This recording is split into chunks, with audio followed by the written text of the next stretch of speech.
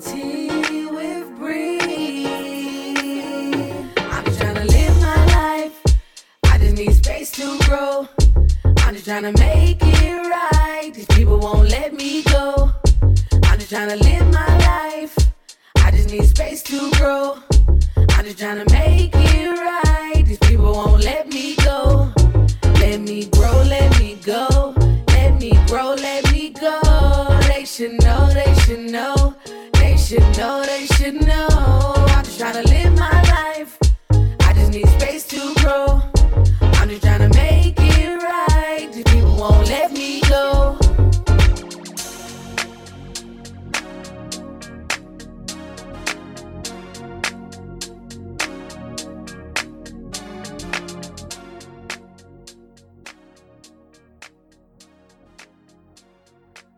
Welcome to the Tea with Bree. I'm your host, Bree. Thanks for listening. The Tea with Bree podcast is focused on deep, honest, vulnerable conversation. Each week, I sit down with a different guest in order to have those conversations. Every week, we'll start with my guest's bio, an intro into how we know each other, and then we'll go into a deep dive conversation about whatever topic they brought to me that week. This week, I'm joined by my guest, Kara Glotning. Kara, who uses she, her, and they, them pronouns, identifies as an experience and is currently exploring her pronouns and gender identity. Kara is a humanitarian, reproductive rights activist, silversmith, and jewelry designer. She is currently working on a few pieces that she is excited to share with us in the next coming weeks. Kara! Hi. Hi.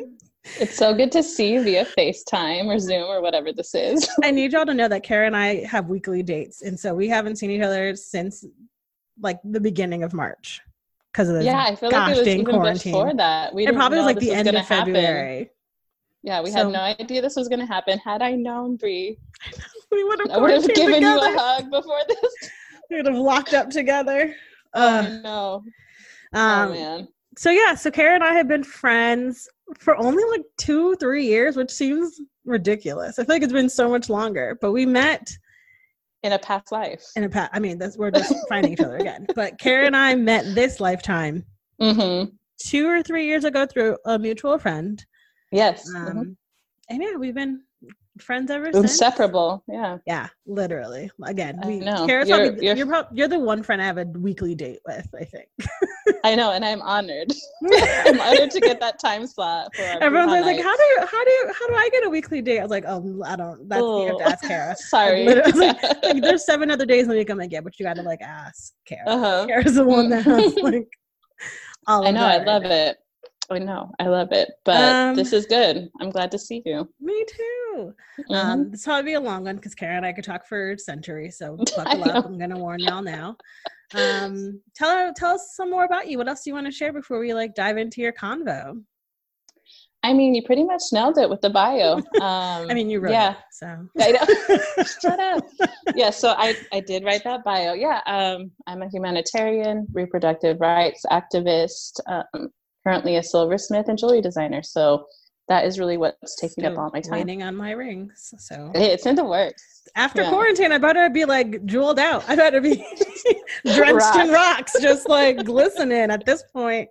Since goddamn quarantine wants to ruin us all. Quarantine. I have my privilege in all of this is like I have a job that I can work from home and I'm in a safe and stable environment. So I have been you're glowing. Oh my God, thank you. You're thriving. I have been taking what everyone else is calling quarantine or social distancing. I am calling quarantine, my own personal resort island that I am on and able to just have all the time and do all the things. So I'm getting a lot of stuff done, refocusing on my health and well-being, cutting out the bullshit. Because remember in 2020, the trash takes itself out.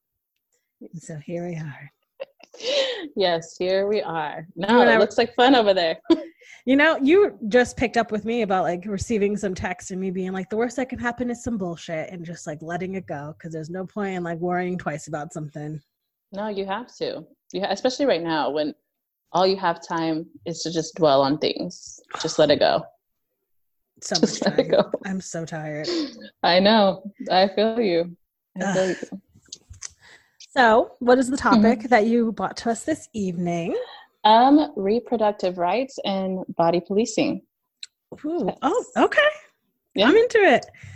Yeah, I feel like you and I have talked about this a lot. Like, I, having just turned 30 and like, and mentioned this on like past podcast episodes of just feeling very much like if my body didn't look a certain way, it wasn't seen as beautiful. And I think that this year is me just being like, fuck it. Like, I just don't care anymore. Like, I am comfortable with who I am. And I feel like that's been, I think last year was like the last half of the year was really tough personally. Like, you know, like I went through 2 breakups. I was switching jobs. It was just a lot of change at the end of the year. And so, a year of a lot of growth for you. You grew so much. Thank you. You did too, girl. We out here. We out here. But like last year was just huge of like really setting the tone for what I wanted 2020 to look like. I mean, before we ended up in quarantine. But just now being in this space and in this experience and just being able to sit with myself and like I live alone, so like having to be very intentional of like now allowing people into the space in a new way of like, do I want you even in my life at all? Like right now I have made it a point to talk to one person every day via Zoom or FaceTime or some way of just like being very intentional on like human connection, but then also like taking this as a time to just like be very strategic with people who I still allow in my life. So you brought this topic of body policing. I immediately thought of that and how like for a long time it was me policing my body in response to how society told me I had to look. And then also like politics of just like reproductive rights and reproductive justice being very policed by society and politics and not making it accessible. I mean, we all know that reproductive like rights are healthcare, like period, point blank. Abortion is healthcare. Plan B is healthcare. Wanting to get surgery and never have kids is healthcare. Like all these things to make sure that people who have a uterus or have the ability to get pregnant have options to. That is the key word right there. Yeah, because not all women have uterus. It's not just a women's right issue. Right. Yeah. What made you pick this?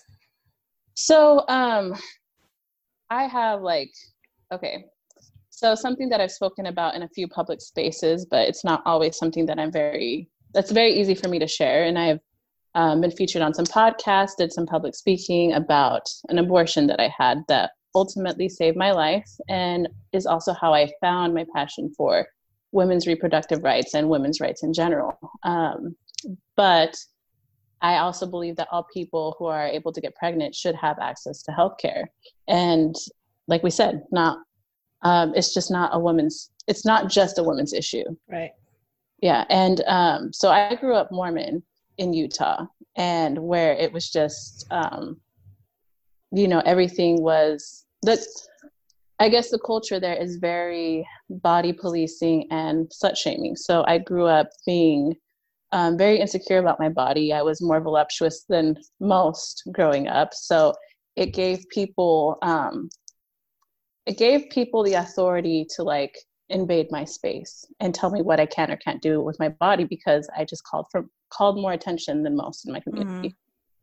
Yeah. I was talking to someone the other day about how like, I can't remember who it was, but we were talking about how like a lot of the onus of like women of color being seen as sexual has nothing to do with women of color, right? Like it is not our fault that we are so overly sexualized. Like I think that's why for a long time, like I have like a bigger chest. Like I still don't wear like V-neck anything, like nothing below a crew neck. Or like wearing things that are too tight or too short. And like for a long time, like if you did this, you were like seen as fast or like trying to grow up too quickly. Whereas it's actually not the woman's fault or the girl's fault. It's the people who are looking at you. Like, absolutely.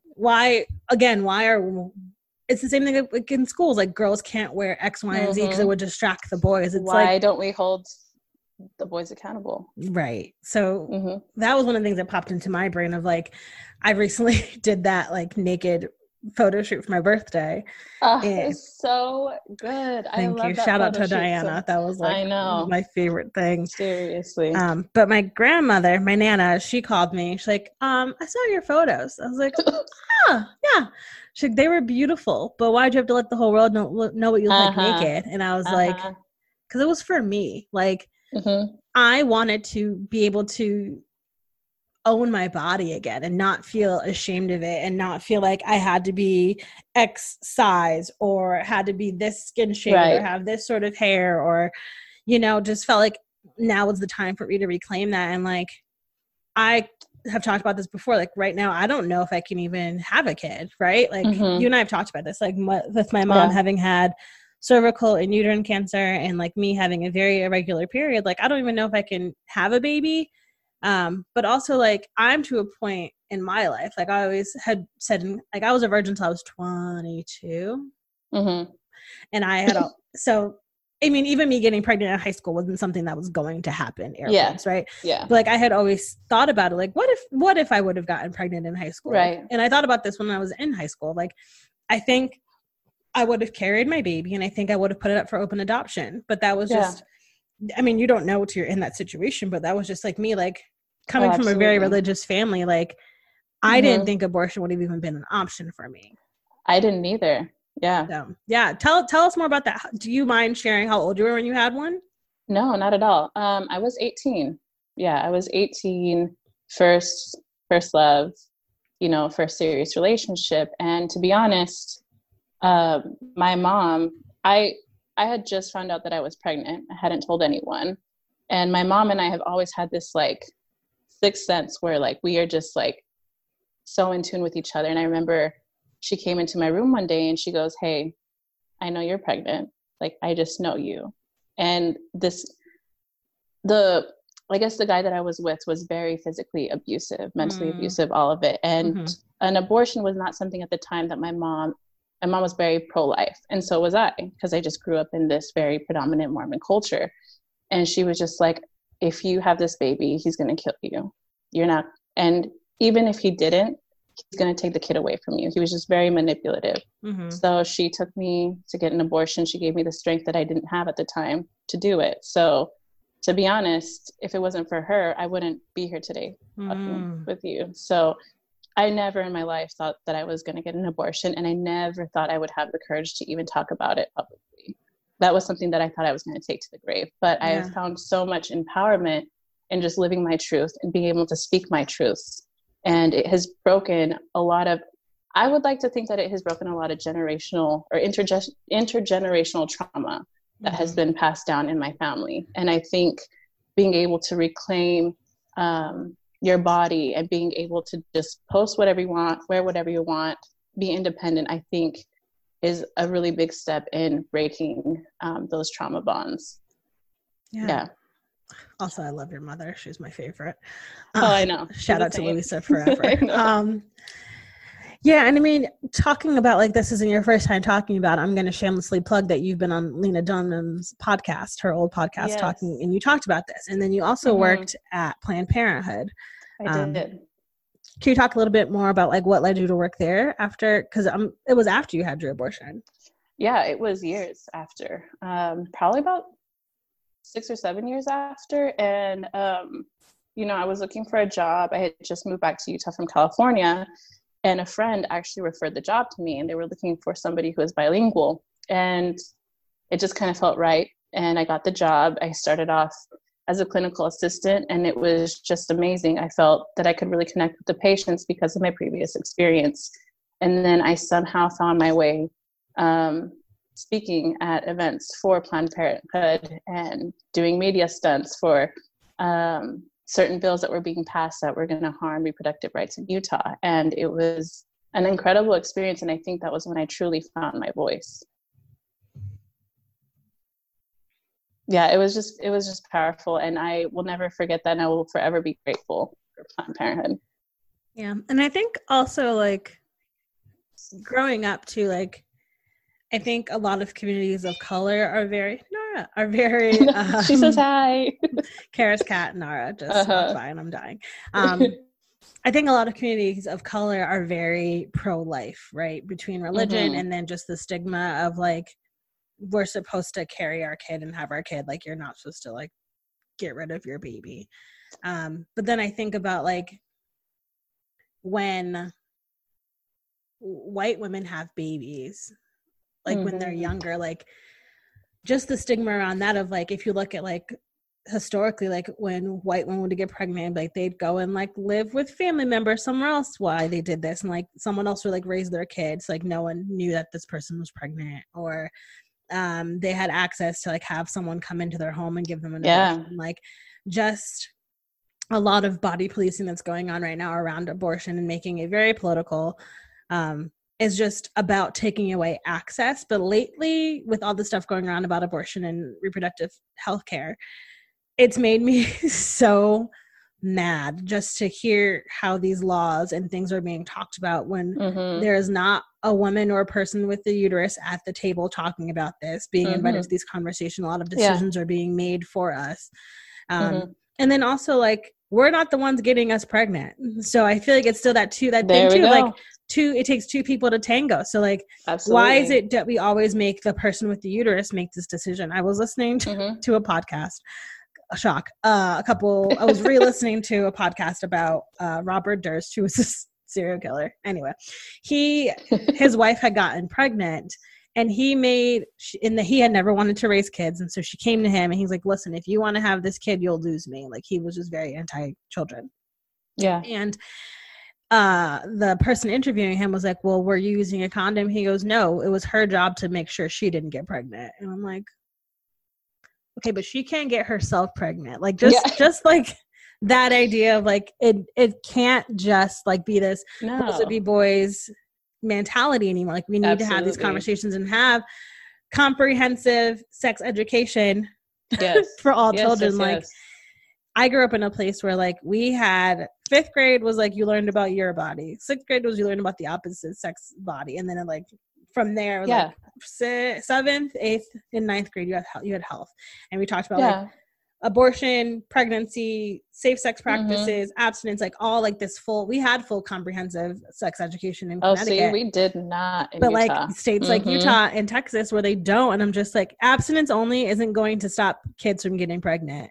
Absolutely not. And I think I said this in my in the other podcast that I was in, that I was having sex for the first time at 18, and I had no idea what I was doing with my body. I had no idea what was happening to my body. So of course, naturally, like, you're going to get pregnant if you don't know what you're doing. And I did see, I think, a meme or something on Twitter that was like, you know, a girl can have 1 kid a year, but a guy could literally be intimate with somebody and get somebody pregnant every day. Yep. So yeah, it's a burden that people with uteruses have to carry. And especially women of color, like you were saying, it's just a different mentality. I feel like we have to punish ourselves if we do have a child out of wedlock or do have an abortion. Like, I don't think we are granted the same grace because that's how our communities are. You know what I mean? Right.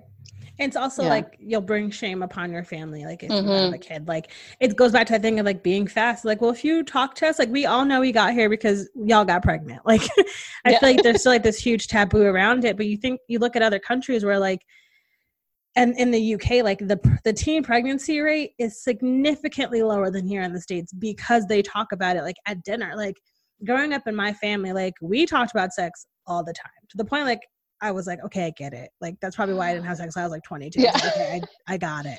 Oh no, but we just didn't talk about kissing, nothing. Like, I would blush if my mom said or dad said anything. Yeah. And now, to be fair, like, my godparents, like my godfather's a pastor, my godmother is a social worker, and they have 4 kids. And so it was their 4 kids and me all the time. So the 3 girls, me and my 2 god sisters, like, we talked about it all the time. Like, it was just very much like, we know that you're attractive and boys are going to find you attractive. This is what happens, and this is how you get pregnant, and blah, blah, blah. It's like having those conversations of like, what is going on, and being really honest of like, this is, you're able to tell people what you do and don't like. You're able to say no at any time. I think God bless my godmother and my mom of just being very much like, you have every say in what goes on in that room that you are in, and like having and reclaiming that power. Because I think when it's young girls and women and people with the ability to get pregnant are in these spaces, and like sometimes like they can't say no. I think anyone period, like whenever they are young and like it's your first time, like you feel like you can't say no. And so like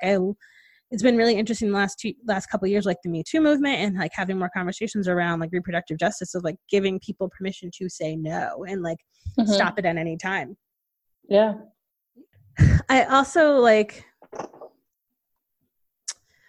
going back to like body policing of just like, it's going to make me sound real awful, but for a long time during my years, my hotation, if you will, when I was younger, my aunt listens to this, so I'm going to love when she listens back to this. I know. Like, huh? Listen, we all have sex. It's fine. I mean, some of us do, some of us. Anyway, it's been a while. I lost my train of thought. Oh, back when I was sleeping with people, like obviously practicing safe sex practices of like condoms, birth control, all that stuff of just like, it would be like afterwards of like, that would have never happened like hundreds of years ago, right? Like for me to walk into a space and be like, no, yes, I can do this. You can't do that. Like just being able to have that moment in these experiences of being like, I'm going to tell you what I want, when I want it, and how I want it. And so I think like that, like when I started having sex, like I was really focused on that level of control of being very much like, things are going to go how I want to go, obviously with the other person's consent. Again, two consenting adults, totally fine. But just thinking back on that of like a lot of the time when I slept with these people, like being very much like in control and telling them that like I am in control of the situation and it's going to go for as long as I deem possible, and same with you. But you will respect me and this is how it's going to go. And just feeling that power in those spaces of like, that was like reclaiming my body policing, or like being able to for once in a situation as a woman and a woman of color, a Black woman, have a position of power in the world at one point. Like I think about this often of like Malcolm X said, like the most disrespected woman in America is a Black woman. And just like how much Black women and women of color have to fight to be believed, to be given space, to do anything. And I think that's another big part of body policing too, of just constantly feeling like no matter what you do, you're never going to be taken seriously because you are not X, Y, and Z. Exactly. Yeah. I mean, I know you said that was going to sound awful, but I think it sounded great. Oh, thank you. Yes. All the power to you. Powerful. I mean, I'm not having sex currently, so I'm just like, I've been reliving things in my brain lately. I'm just like, is that still the same? Is that still how that happens? Like, interesting. Yeah, I think so. I mean, yeah. You know, it's interesting though. I do think that when any type of body policing, in any way, shape, or form, I think it's so detrimental, because I think it does take away people's agency, or you know, whoever that you're body policing, you're taking away their agency. And I think it's amazing that you have used sex to reclaim your power consensually. Yeah, it's a key word. I think about body policing too, of like social media, because we all see it and it's constantly filtered. I think for a long time there was like this war on porn, and like watching that of like, men are going to think this is how sex happens, and blah, blah, blah. And now I think it's like a lot of people, period, doing this like comparison and competition. And there's a quote that says like, comparison is the thief of joy. And so like today, for the last like month, I've been like taking this time in quarantine to like realign my body and like recenter and actually like put time into myself of like taking better care of me.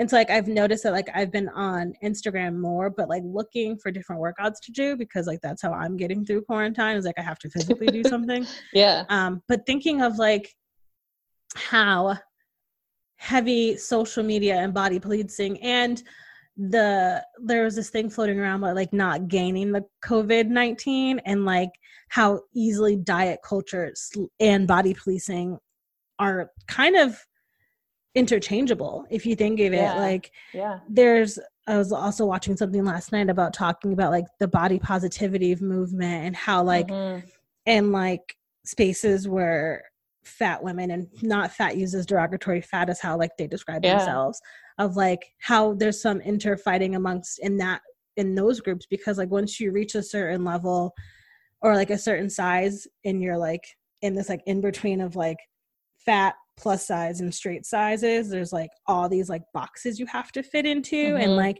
why are we so keen on making sure that everyone fits into a box? And like that body policing of like, you are too thin to be here, but you're too big to be here. And like, you have to look this way to be in this group. And like, the body policing of like, just trying to be better, like just trying to be healthier, and healthy comes at all different sizes and shapes for sure. But like that competition, particularly amongst like women, and like that women are catty thing, and like trying to change that narrative of like, I'm a big believer in like the only competition I have is myself. Like I want everyone to do well, and I just want to be better than who I was yesterday.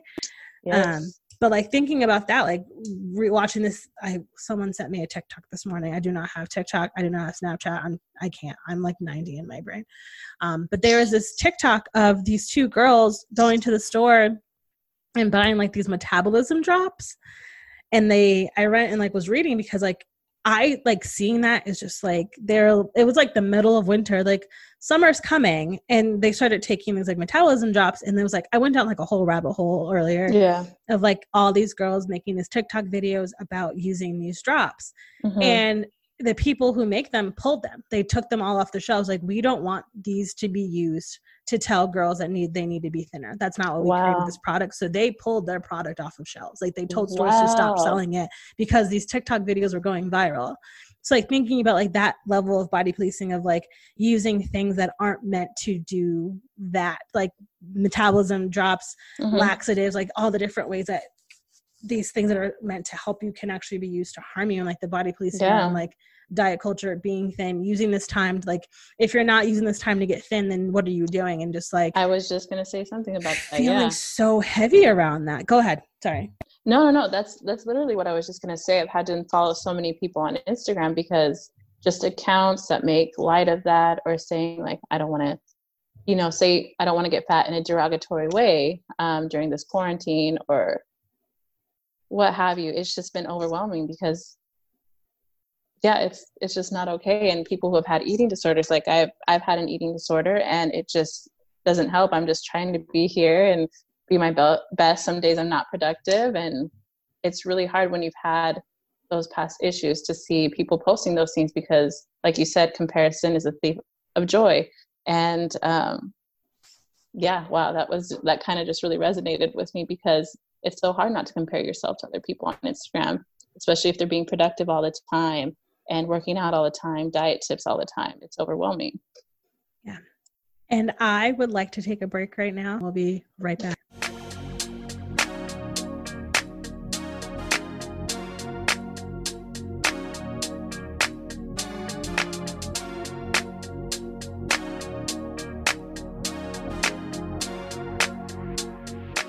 And we're back talking with Kara about body policing and all things of that nature. Go ahead. You said there was something that really resonated with you the other day. Yeah, I was watching Fleabag, and it's one of my favorite shows, and I'm so excited for you to watch it so we can talk about it. But one of the characters, she was talking about how women are born with pain built in, and how it's our physical destiny, period pain, sore boobs, childbirth, we carry it within ourselves throughout our lives. And she goes on to say, men don't. Men have to create wars, gods, and demons to feel the pain that we feel, right? So when she said that, I had watched it once and it didn't resonate, or I wasn't listening, but the second time that I watched it through and I heard that, it just like hit completely differently. And I was thinking about that a lot when I was prepping for this recording. And, I can't help to think that as women of color, you are born with that pain too, and just all the trauma from your ancestors that come, like that's in our DNA. So for us to really, what's the word I'm trying to look for? For us to really reclaim our power with our bodies is so powerful. And I think that really does, help the PTSD, I guess, that is given to us through our parents. Yeah, like generational pain is real. Like you can track how things go, like from grandmother to daughter to granddaughter, like, right? You can follow it, you can see that trajectory, like how pain continues through families.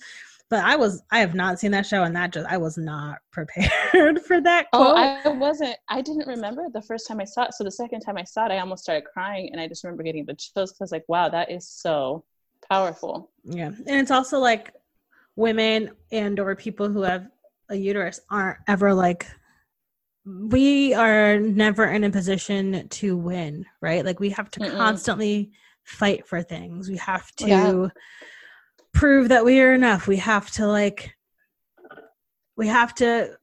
fight for the space that we take up. I was talking to a friend the other day, like this is the first job that I've worked at that is predominantly white, cis, hetero men. And I am not acclimating well. Like, I come from a history of working with predominantly women, people of color, or queer people. So like this, and that's been a privilege. Like I have thrived in those spaces. And like, I'm not doing bad at this job. I just feel like I haven't found my footing yet. And I think it's because like for the last like 12, 13 years of me working like an actual like adult job, it's just been like, I didn't have to explain things, like just to be able to go into spaces and people just get it and they just believe you. And not like anything has happened at work. It's just like a completely different experience every day going to work and knowing that like today might be the day that like someone says something problematic and I have to like that trope of like that body policing of stereotypes too. Like, let's talk about that. Like if someone says something to me and I respond, they aren't the one who is wrong. I'm wrong for how I respond. I am now the angry Black woman or the woman who can't control her emotions or I'm flying off the handles. Right. It is not the person who provoked me because I'm supposed to be in control of how I respond. But if a white man, white person, I'll say white man, responds, he is passionate and driven. I was just and like say passionate. He really believes in what he's saying, and it's like that is body policing via stereotypes. Like I, in this form, know that you are going to believe how I say things feeds into a stereotype. Like I have to be. A friend and I were just talking about like we were talking about code switching of like I have to be not that I like code switch or like I filter myself, but I have to be very strategic on things that I say when I am in a work environment, only because I'm not in a position of power there. Like I am the one who is sort of like in this ground level position and just knowing that like at any moment, anything can happen. And that's my whole life though, right? Like having to make sure that what I say is appropriate or that I'm not causing too much drama or creating too many things. Like, the body policing around being in this body and not being a white man. Yeah. I mean, your feelings are just in those type of cultures, your feelings are never validated. And it is exhausting trying to have to communicate that 24/7. Like I said, I've been exploring my gender identity. Growing up as a girl and a woman, like, especially like in the Latinx community and the Mormon community, was always like, you have to be polished, you have to look good, but you also can't be too overly appealing. And so I felt like I had to be in pageants and that sort of thing to like prove I was feminine enough.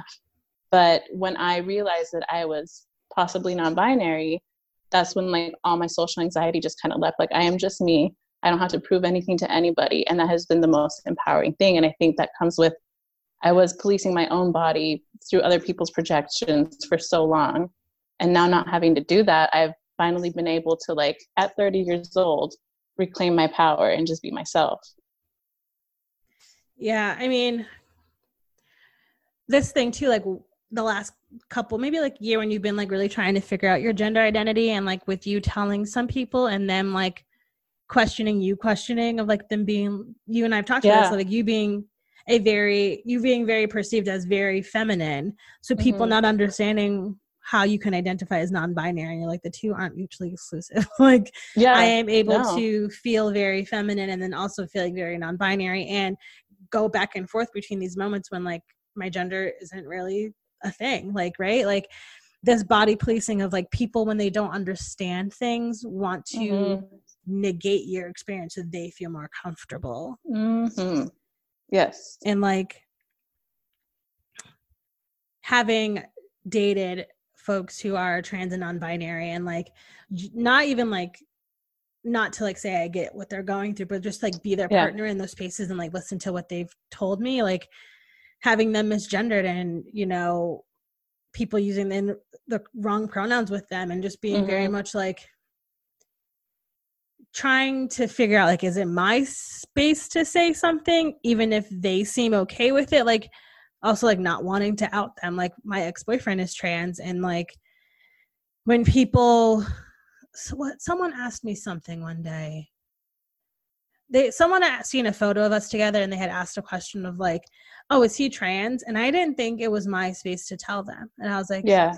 I'm like, his name is this, he identifies as this, and that's all I feel comfortable telling you. Like, it is. Yeah. Or like people being like, you're dating men again, so you must be straight. And I'm like, that's not how this works. Like, who I am currently dating does not negate the fact that I identify as exclusive. Yeah. Yeah. And yeah, I think about that too, of like being in the LGBTQA plus community, of like being very much like, we are very guilty of body policing, of, you know, these radical people who don't believe that like trans women are women, or that trans men are men, and just feeling very much like, because they don't fit what other people seem as the norm, that they should be excluded. And just being, you know, I've now know, and I talked about this on my first episode, of just being very much like, why as a group that is already so marginalized do we continue to marginalize ourselves more, or feel like, well, at least I'm not X, Y, and Z, and like, look at me, I'm like you. Like, there's no need to do that. Like, I often think of that form of body policing too, of like negating people's experiences so that it fits into things that make you more comfortable. Yep, that's exactly what it is. And, you know, I did have a friend once, to kind of touch back on something you said about not outing people. I had just come out to them. I'd only come out to a few people at that time as non-binary. I still use she, her, but I don't know how long I'm going to be using those. Right. And I remember they told somebody that we had just met that night, oh, she came out to me as non-binary, in a bragging way. And these people then turned in and judged me and had so many questions for me. And it was so detrimental to all the progress and the growth that I had made at that time. And I felt like they were policing me. And it just brought back all these feelings from my childhood, like that I had to explain myself, that what I was doing was wrong. And it was very overwhelming. And I think I'm getting to a place now where I'm starting to just rebuild and feel more comfortable to explore that. Yeah, I think what I've learned in this whole experience of like body policing myself, because that's a whole different can of worms. Oh yeah. And this year in particular, of, you know, like I said, there was this photo that I took that I haven't decided if I want to post yet, just because I don't want to seem insensitive and don't want to feed into like diet culture. So? Like, okay.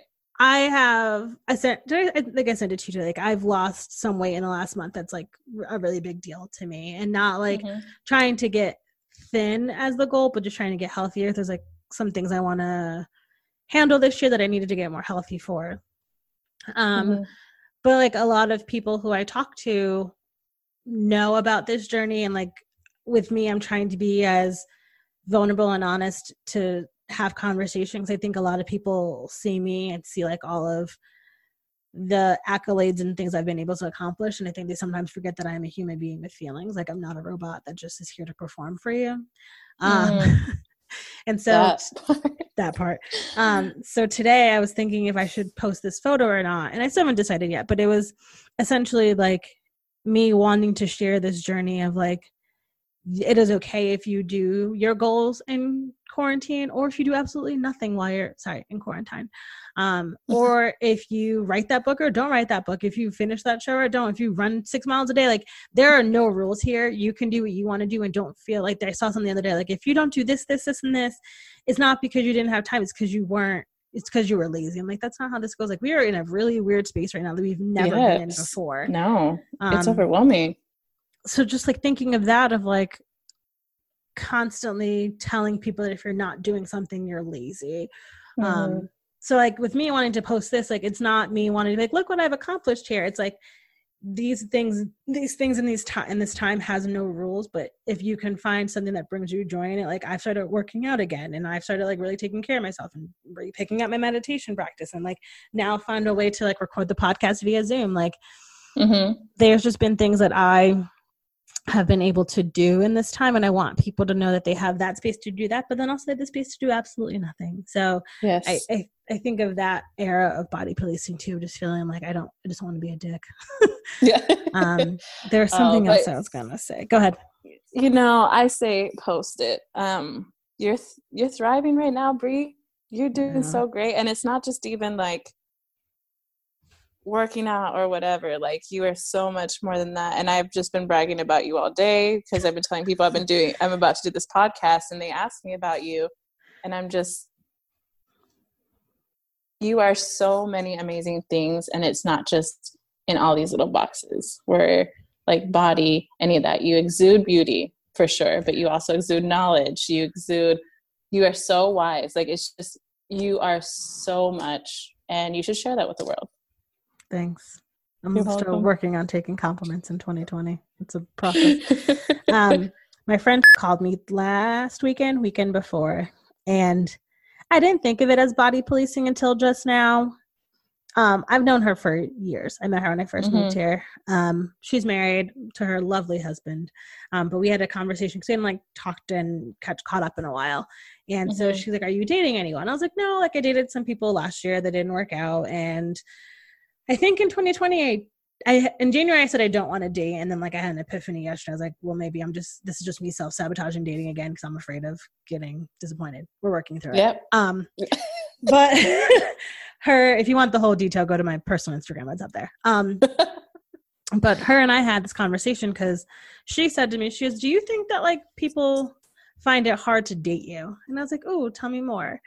And she's like, just being your friend is overwhelming. And I was like, oh, go into that a little bit more. And she was like, it's so hard to see what you are doing and what you have accomplished. And then her feeling like she hasn't done anything, and which she has. It's just comparison is the thief of joy. Oh, yeah. But having that conversation of, you know, with me dating all genders, and she's like, well, and I had made the comment of like, I would love to go on Love is Blind because I hate dating on the apps.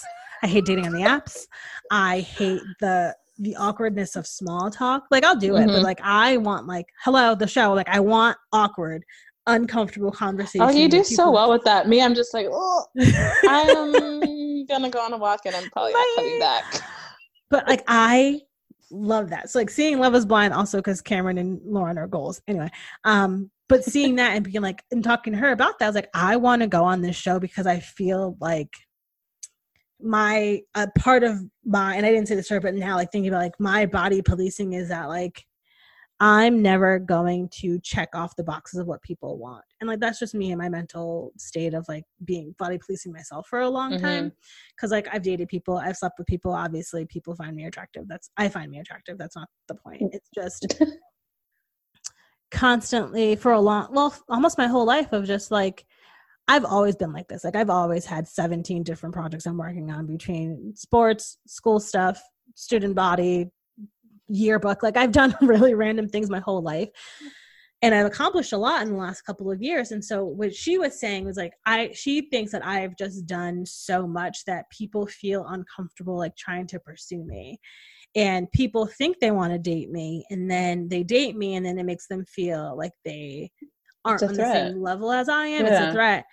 And so she was like, she asked me, she said, do you ever think you'll do less? And I was like, no.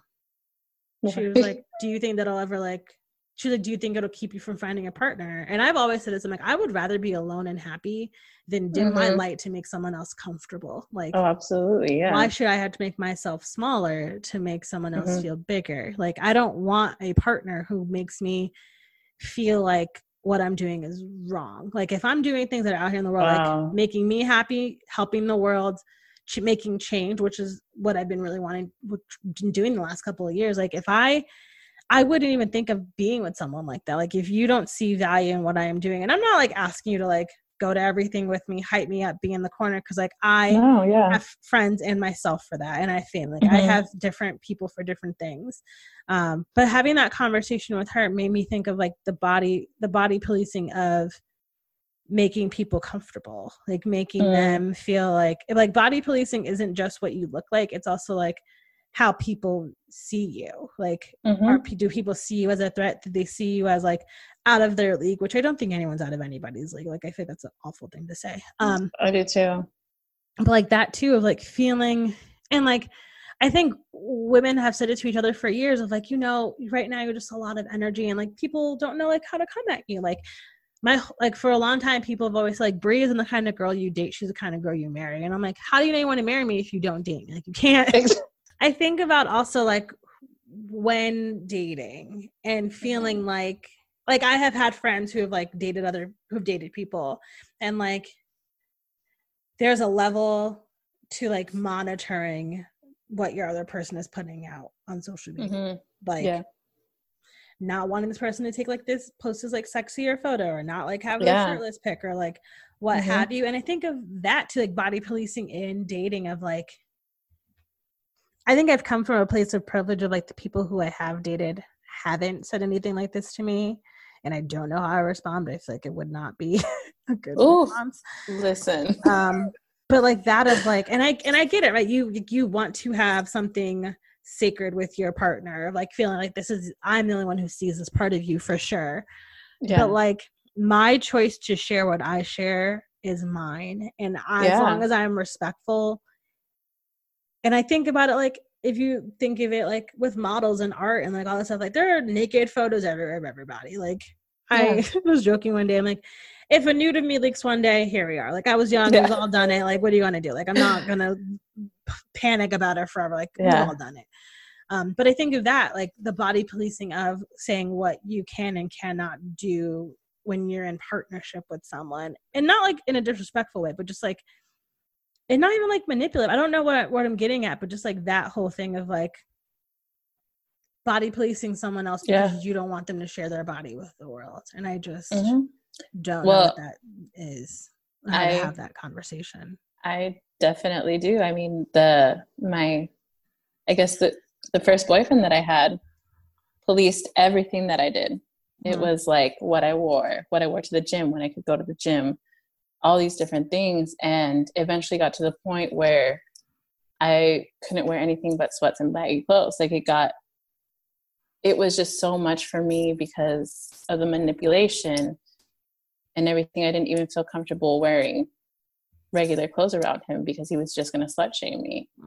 And so I guess the way that I talk about reclaiming power a lot tonight, but the way that I was able to reclaim my power was through just being able to wear whatever I want, because it was like the ultimate like breaking free of that abusive relationship for me. Policing somebody's body and telling them what they can or can't wear is so detrimental, and I will never forget that feeling ever. And I will never, I don't know. It's hard to talk about. I really don't ever talk about that. Yeah. I mean, I've had other friends who have like said it to their partners of like, you know, I really prefer if you didn't post this photo, which I guess is like a mix of like being respectful of your partner's wishes, but then also like you're saying, like there's a line there for sure of like saying what you would prefer it didn't do versus you telling me straight up what I cannot do. Yeah, I don't think I would ever like.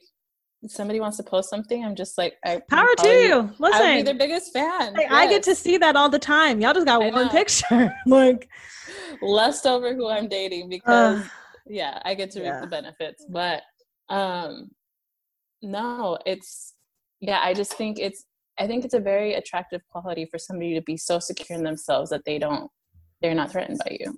I love that. So secure that they're not threatened by you. I think that's where I want to stop this convo. Okay. So secure and girl, preach. Yeah. I'll be here all night. Thank you. As you know, I like to ask if there's anything we forgot to mention that you want to mention. I'll be sure to link everything in the show notes. Yeah. But giving you a minute to think if there's anything else you want to talk about before we sign off. No, I think I'm good. I've had a great conversation with you. It's been so good to catch up.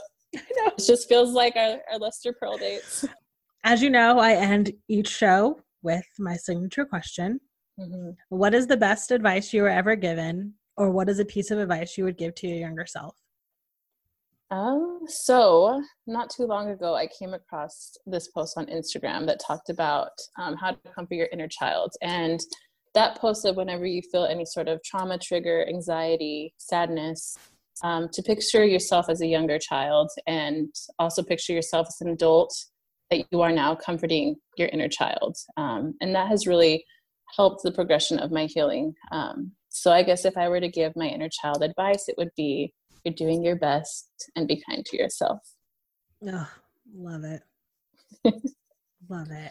I love you. I love you. That's it for this week's episode of The Tea with Bree. Be sure to follow us on Instagram at The Tea with Bree. Send me an email at theteawithbree@gmail.com and visit the website, theteawithbreepodcast.com. Don't forget to rate, review, and subscribe on Apple Podcasts or wherever you get your podcast. Again, this podcast was recorded via Zoom because we are in quarantine. And a special thanks to Mama Duke for our theme music. And until next time, love y'all. Bye.